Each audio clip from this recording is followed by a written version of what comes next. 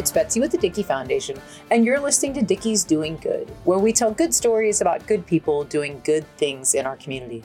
Today, you're listening to the second part of my interview with Sergeant Josh Hertel with the Dallas Police Department. Josh has been with the department more than 20 years and is currently stationed at Love Field, where he supervises a number of officers and the explosive detection canines. He's also a board member for Assist the Officer and the Dallas Police Association. Talking about teams and your involvement, you were involved in that tragic shooting we had here in Dallas, July 7th, 2016, and bringing that to a close without more deaths and more tragedy than already happened. Can you tell me about that night? Sure. I'll say that I just spoke about this at a resiliency conference, but for another piece of it, basically where we were as a department and where we are now, but after the fact. So I know people have probably heard a lot of stories. There's a book out on it. I've heard somebody's wanting to make a movie on it. So there's also been a lot of people give some form of a debrief on it, right? Mm-hmm. So anything I say is what I can attest to that night that I saw, and that's all I can really attest to. That day started out as most people know, and I'll be very brief on that piece, but the national narrative toward law enforcement was very negative at that time, right? Mm-hmm. From about 2014 to then about 2016, we suffered quite a bit, just rhetoric, whether it was to some deserving and to others not, but it took a toll on the police officer, the law enforcement officer, their family, anyone else that was directly involved with it. So we were already kind of at an all-time low. I went back to SWAT in 2015 as a supervisor. So I was there actually the first day of the State Fair in Texas was my first day back. So I'd been there for almost a year, I guess, as a supervisor at the time of that incident. But there was not much support. The main push in Dallas was going to be your violent crime task force. So, and of course, nobody gets it but the person involved in it, right? No matter where you're at, whether it be on a SWAT team or whether you be in patrol or whether you be in any organization or business, there's always going to be we as the worker bees have a different agenda as the individuals above us that are wanting to push a different agenda and involve you in it. And most of the time it doesn't really work toward your benefit. But the biggest push in Dallas at the time was going to be violent crime, right? So we were coming off a turn where we were told pretty much all of our SWAT stuff was to be done off duty, be done on our time. Violent crime task force was the primary concern. And that's exactly what we did. We had a lot of days that were very, very long. That day started off with us at the range, I think at like 9:30 or 10 in the morning. And I remember it being damn near 100 degrees at 9 or 10 in the morning on that day. Yeah, July 7th in Dallas is a hot one there. Correct. So we were out there qualifying. And that shooting, I don't remember the exact timeline of everything taking place, but it was just before 9 p.m., but people had been at work all day. Mm-hmm. So we'd already been at work all day, and our violent crime task force was supposed to be the primary concern for that evening. So we'd already come in, qualified, did whatever little bit of training we needed to do, and then on to the next deal. That had been a planned protest for quite some time, I guess, and there was no intel that was really violent other than there was groups that were starting to integrate themselves into the peaceful protesters to create more of a rowdiness. And they were open carrying. They were openly carrying weapons, which that particular night, scared a number of folks. Correct. That night, yeah, there was one individual. There's photos all over the internet of that individual. But so typical night. So I was getting ready to go check on my squad, and I was talking to the lieutenant at the time and listening to the radio traffic downtown, but listening to our channel as well. And all of a sudden you hear just the chaos erupt, right? So anyway, long story short, moving forward, we push down there and finally make our way into the El Centro College, and then that event unfolds. My role that night was I was one of the team leaders in that building that night, one of the original ones that were in there to go ahead and start facilitating and try and figure out what exactly our next step was going to be to calm the situation, to either get this guy to either give up or how. So we like any other operation, it's multifaceted, it's multi-directional, right? This guy is already up to that point, to our knowledge. Didn't know of the deaths quite yet. I didn't. That was not particularly my concern. I know he'd shot five officers, and he'd shot at least 5 officers up to that point. One of them, which I directly knew that he had shot because that was Mike Smith, and we pulled him off the street. When I got down there with JT and Jason Perez, and then we ended up picking up Joe Guzman, Mark Michaels, but we ended up pushing down there. They were trying to hold direct fire to find this guy because the reports were there were so many different reports. There was a report of another group at the Omni and so on. There's so many different reports. The guy being in the parking garage, and we're at El Centro thinking, where's the parking garage? But you can see all the carnage that's been created. But anyway, in lieu of us driving around trying to draw fire from this individual, or at least seek a point where we could see him from a high point before we dropped into the college, we ended up finding Mike Smith with his rookie out there on the street, got them on the APC, and later on took him down to Houston Street, where we handed him off to Roger Rudloff and his group. And they ended up putting him on an ambulance, and I think later he succumbed to his injuries. I didn't know what his injuries were at the time. Guzman had checked him, and he just had a little trickle of blood, a little speck of blood, but they'd checked him real good and put him on the ambulance, and later on had found his light body armor in the APC before we dropped off, and you could see where he had been shot through that. So Mike is the only person that I knew at the time that I had any direct contact with that knew that, hey, at least I knew he had shot at least one individual. To what extent his injuries were, we didn't know at the time. We were hopeful, and then we moved on. So later on was dropped off there, went upstairs, met with some of the guys, I guess moments, probably just a little while after they had direct contact with him with direct fire, not knowing all that. But, we sat up there and devised a plan, and like any other operation, you come up with many techniques. You come up with every strategy you possibly can to win the situation regardless, right? You look for the worst and start prepping it with negotiations on the backside to see what would happen. But in the meantime, we're in a college. We're trying to get a map of this place. We know that he's kind of pinned down in that corner as far as we know. That's his last point of contact, and no one else had seen him move since. There was only so far you could push up in the library to get up to that point. So it was a very chaotic, would not do it justice. Just the situation itself, but the operational piece was as calm could be, right? It's like the duck on top of the water. Underneath the water, those feet were moving a million miles a minute. That would be the situation. Well, and it's really interesting because people think of law enforcement, have lots of rules and regulations and everything, but it sounds like you all have to be really creative thinkers and be creative and come up with what you can do in this current situation, really thinking on your feet on this. Right, and I guess that's where the filtration of everything is. So it's the operational makeup was as smooth could be, with the different ideas being envisioned and being brought out, and just, hey, how about this? Well, no, we can't do that because we need to factor in, if we have an errant round, go to in a different direction. There was a lot of ideas to stop the situation. It was just a constant barrage back and forth, like, hey, how about this? How about this? How about this? And then eventually it was brought forth. Jeremy and Scott had brought it to me and just said, hey, what if we take the robot and put some explosives on it and take it down there to him? And I was like, what? And I was like, well, how much explosives are you thinking? And they're like, well, about a pound. And I was like, that's a lot. I was like, oh my God.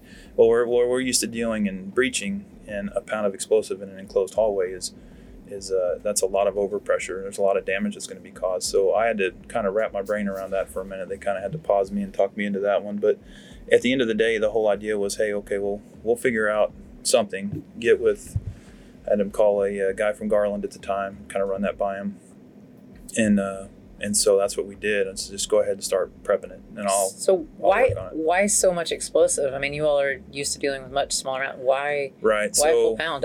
Well, I think the whole concept and idea is to overpower somebody, right? I think people think if you put a pound of explosive on somebody, you're looking to tear them apart, when really, in reality, the actual my terminology is not going to be correct, so I'm not even going to use it, but we're at the point of detonation is where you have the most fire, right? But the explosive itself creates a lot of overpressure that comes off. That overpressure is when you overstimulate the atmosphere with more pressure than it can handle, right? And so as a breacher, and I'm sure as an EOD tech, I don't know, I'm not one, but as any individual that operates around explosives, you kind of have to figure out what type of overpressure you're dealing with, because your body has a threshold for different things, right? Your ears, are roughly 4 to 5 psi, right? You don't want to rupture your eardrums while you're in here, and it just goes on from there. The threshold of your organs, your lungs, your this, that, and the other, just keeps going on and on and on and on as you go into overwhelm an individual. And so in my mind, the concept, when they told me, I was like, well, first I was like, how ingenious, who the hell came up with this idea? Because this is ingenious. And the second was like, okay, well, all right, so the overpressure is going to overtake this individual. And that's the way I kind of foresaw it. It wasn't like driving the robot up onto the guy and like hoping to tear him into pieces, but it was, hey, this will at least, if not stop him completely, we'll end this to where we can go over there and at least get a hold of this individual. So so like people who watch TV, I know what you do is not necessarily like TV, but you see someone like throw a flashbang and it disorients people, and but that's not doing necessarily the overpressure that you're talking about. Right. So flashbang is, the whole point of the flashbang is, it deafens you and it blinds you. So that's the whole thing. It takes out two of your main senses, your vision and your hearing. Totally disorients your system. It gets people. It keeps them from completing their OODA loop.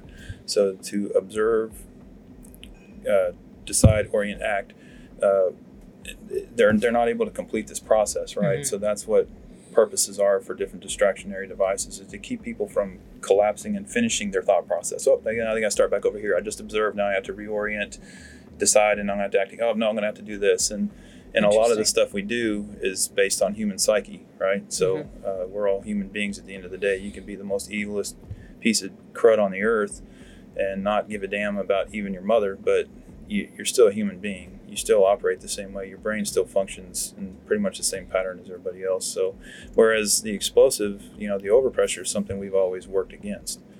Well, we're utilizing that to our advantage, in my opinion. I never asked them if that was exactly what they were intending to do, but in my mind I saw it as an opportunity and was like, okay, great, so we'll get this approved. Y'all just start building it. We'll figure out a way to tuck away, and we just didn't want to give up too much ground on this guy. So anyway, I ended up going downstairs, running into an ATF guy that I know, who had been very good to us, and then just so happened that there was another ATF bomb tech there, both very prior military, very, very skilled EOD, and very respected individuals. Convenient that they were nearby. Exactly. It's almost like God just handed this to me. And started running that by them, like, hey, this is what we're thinking about doing. What do you think? Back and forth. He's trying to tell me on the street, and I said, I can't have you down here. You're going to have to come up there with me. He's like, you want me to go upstairs? I said, yeah, I want you both to come upstairs. I need you to come upstairs and help us with this. Okay. So, and that's another thing I think a lot of people don't realize is we had a lot of different agencies help us with this. The FBI, it'd be the equivalent to their SWAT team. Their regional SWAT team had been there very early on to provide help. As a matter of fact, they were one of the first ones I asked for a robot, and they brought us what we call a point man, a small robot. And I was like, well, no, that's not the one I'm thinking about. I'm thinking about this big old arm that comes out. I need this, that, and that. They're like, well, that's gonna take a minute. But lo and behold, our EOD unit had arrived and had that type of equipment with them. So I think people think that there's got to be some turf wars between federal and state and local and things like that. But it sounds like when it really hits the fan, everyone's like, no, we're here. Yeah, this is a very unique situation, and I spoke about this the other day, totally not related to this at all. Not even getting into the operational pieces of it. Just no one's prepared to lose 5 officers. No one's prepared to lose five anybody, anything. And it's very critical in a sense. It's a critical incident that became a crisis, right? It's a crisis because we're human beings. Like, oh my God, I can't believe this just took place. But up to that point, and I think still to this day, besides 9/11, that was the most law enforcement officers lost in the line of duty in one day, mm-hmm. and with the exception of 9/11. So no one's prepared for all that. But again, I was not able to keep tabs on that. I'm sure somebody else was. Our main concern was, hey, we cannot let this guy move. any further, and we need to keep this isolated to right here, control it from this event, and this is all only place that we can be, right? So eventually we ended up getting a map of the location from some of the El Centro officers, the Dallas County officers. Very, very helpful. But yes, to answer your question, we worked directly with them for quite some time, especially on a lot of their warrants. When they would need to have warrants served, we would help them out. They've helped us out. So we're just is very beneficial that, yes, I think in perspective, I think there's always somewhere along the way, someone always has a turf war with somebody, whether it be the county and the city or the federal and the city or whoever it may be. But for that night and that purpose, all intents and purpose, I think everybody understood there was one goal and one mission, and that was to not let any more of this take place for the rest of the night, to go ahead and stop that event right there. And so we were very fortunate that we had all that help out there, and that and just the willingness of the men and women there that regardless whether they're in the building or outside, wherever they are, and whatever role they played in that event that night, everybody from that day forward, actually, along with the investigations, everybody played such a critical role in that. And there was there had to be a lot of work and effort between multi-agencies in order to make that happen. So, but yeah, so we ended up ending that. The individual did not want to give up. We had the idea that he had mentioned stuff about explosives and whatnot on his person. We knew that he was armed. We knew he was injured. We knew he was still there because he never quit talking. Our negotiators did an excellent job that night. So that event unfolded the way it did. I think everybody knows that. And that was that piece of history that became history. It was the first law enforcement agency to utilize an unmanned vehicle to stop a threat. To use lethal force on an individual. Up to that point, it had never been done. As a matter of fact, the legislation this last time had mentioned stuff in there about drones, unmanned drones and robots. That was actually mentioned in there. And the Dallas incident was directly mentioned for that legislation piece for the House bills. But we do see more agencies requesting drones or requesting robots and things like that, because it does help keep officers out of harm's way. You're there, but is your point with overpressure? There's a limit to how far it goes, and so being able to be back to a safe point or be in a vehicle or something like that, it does make sense. Yeah, for something of that nature, yes. And we had a robot that we actually got from the ATF, and we dubbed him Johnny 5.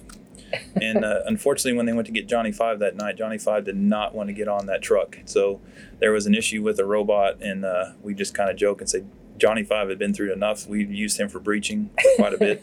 Had several guys that were very well versed on that vehicle, that particular Andros, and they were well versed in driving that thing. They were mechanical wizards when it came to getting that thing to run. But for that day, they were like, "Hey, Johnny 5 there was something wrong with him. I don't remember what it was, but the big joke was Johnny 5 just said, no, I've had enough." Johnny 5 called in that night. Yeah, you're not putting me to death. Johnny 5. Yeah. So. Oh, well, I'm glad you all have one of those, and hopefully Johnny 5 will get back out there. So I've got to ask, kind of, because you were at El Centro, and obviously you're here in Dallas and around.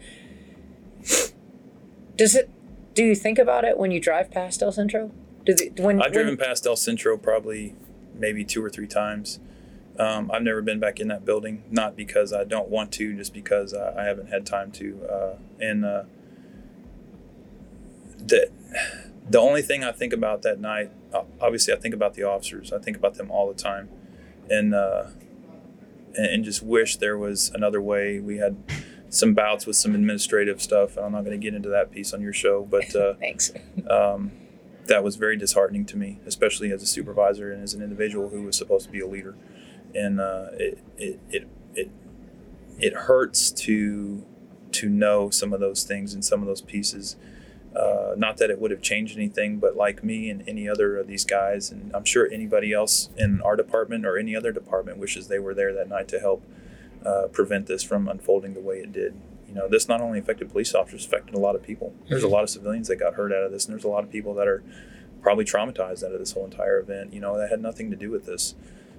this whole entire event. And but yeah, I think there's a piece of all of us that kind of wish, hey, I wish we were there. Since then, of course, we take different measures as far as when it comes to protests and how we react to them, how we have our just how we have everything set up to respond to them. In the event of we may need somebody, we have somebody there. And actually, from that next day forward, that's exactly how we did it. We implemented a new fashion of managing that piece and made sure that it was very well aware, and there was never a question and nothing balked at again about it. Like, no, if you guys need that, that's exactly what you'll do. And but it's unfortunate that it took an event like that. But again, this is speaking in past tense, and no one has a magic ball to go back and look at. Or otherwise, I don't think anybody would want any of that to happen, regardless of who they are or what they have going on. So. Well, so to change gears a little bit, I know you said the best thing about being in law enforcement really is the brotherhood and the people. Mm-hmm. What do you find to be the most misunderstood thing about being in law enforcement? I think, and I can't speak on behalf of everybody. I just know what, and people know right now the national narrative. Of course, it's died off again. It comes in phases. It died shortly thereafter. We had the 2 Louisiana officers die after July 7th. I don't remember the exact date of that, but it was within a week or two of that. And that national narrative of police officers are garbage, it quit because people were like, hey, this is dumb. You guys are killing these guys for no reason whatsoever, these guys and gals. And so it stopped. And then, of course, we hit this wave again. We came in, came back out. But so I say this to say that, I think the most misunderstood piece of that is that there's always a small group that gets the larger voice, regardless of who they are. It's made up of many different people, genders, ethnicities, races. It doesn't matter what it is, your religious beliefs. I think that people need to remember that law enforcement officers are human beings.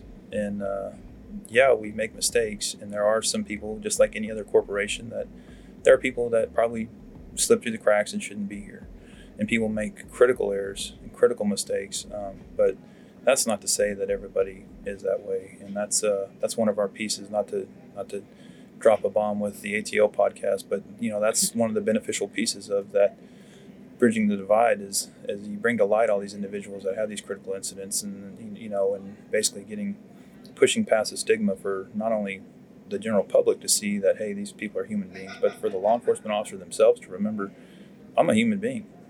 And I think that's something that's lost and forgotten. We're supposed to be these perfect groomed robots that go out here and know every law, and can and recite them like that, and that's not necessarily the case. I mean, you've shown Johnny Five didn't show up for work, but you did. Right. So we can't depend on the robots, but you all are certainly people. And having listened to the ATO podcast, hearing the stories of so many folks, whether it's Bob Owens, who's actually on the Dickey Foundation's board, or Misty, or you, or hearing all these stories. And the fact is, you all are, you're still people. You're our heroes, but you're people that are having to face these incredibly hard situations, and you're helping people and dealing with people on a lot of times what may be the worst day of their life. And I think the other thing that's lost is I think a lot of times people fail to realize that human beings deal with their own trials and tribulations and their own trauma.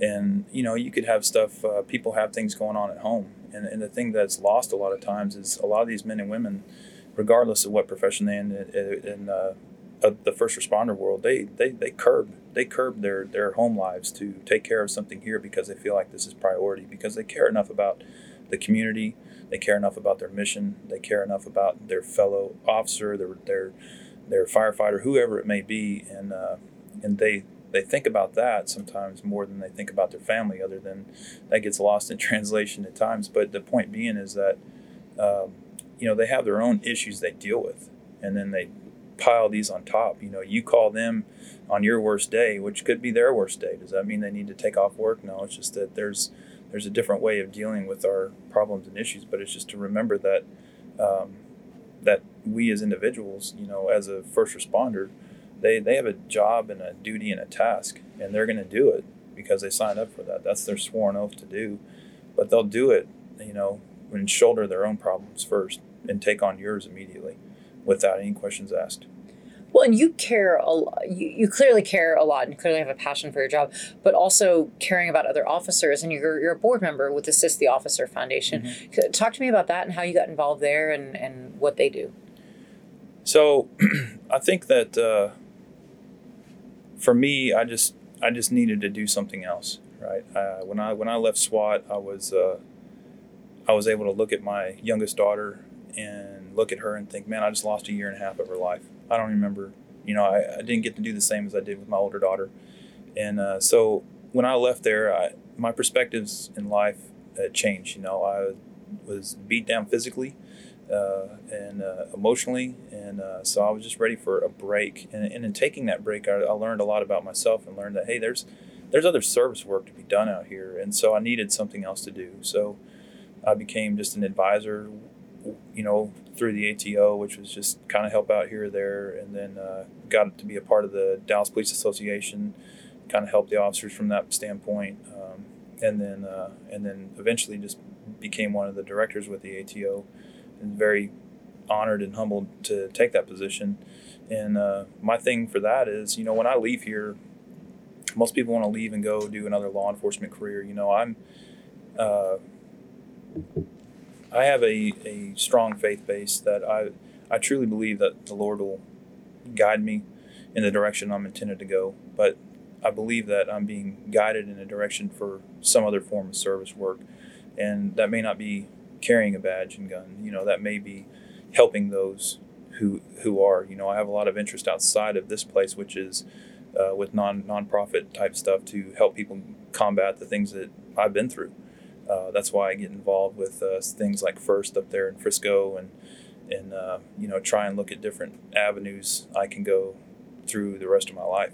Whether that be through the personal training and helping somebody overcome an injury, or more confidence, or getting people healthier, or just helping pushing them in the right direction for mental health. Like get them going for that, and then also just give back to those that continuously give. Because even though I'm a supervisor and supposed to be a leader for this police department, I tell my guys,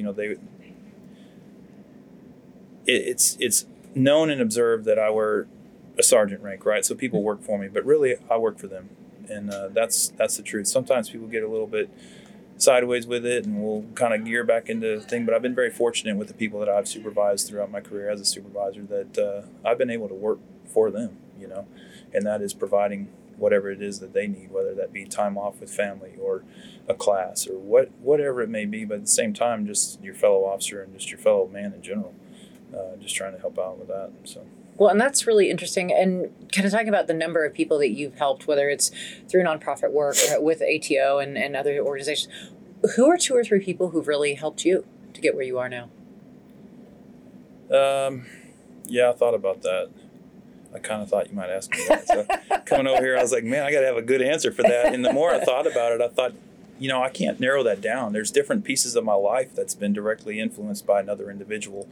And each person, I've taken so much from people, and they probably don't even know it. Actually, I probably owe money to some people because I've taken so many ideas and thoughts, or how they react to things. I'm like, man, I should probably That's why you're not naming names. Yeah, but no, I think for me, I grew up in a very structured home, so I was very fortunate to have a good family. My mother, unfortunately, died in a car wreck my 10th day in the Dallas Police Academy. Oh. So I've gone through a lot of this with just my dad, but through the years, I've been so fortunate and blessed. If I look back on it now, at the time I probably didn't know it was a blessing, but I am so blessed to have been able to have the opportunities. These doors open, and there's always someone else there standing there to walk you through it, right? And it's just, to name one person or a few people, I don't know that I could. It's just a conglomerate of so many different people that have contributed to my success today.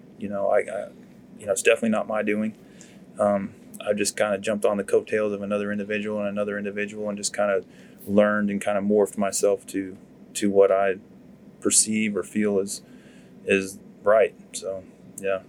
I hope that answers that question. That was an artful way to not name names. That was a way to not answer it. It was very artful like that. So at the end of all our interviews, I always turn it over to Dickie. So I've got to ask your favorite Dickie's meat and favorite Dickie's side. Ooh, so every time we came to Dickie's, which when you work at Southeastern, you can come up here to the Dickies right up here. Yeah, it's the original one right there at Knoxon Central. Great, 80 years. Anytime you got a 50 up there, it was awesome.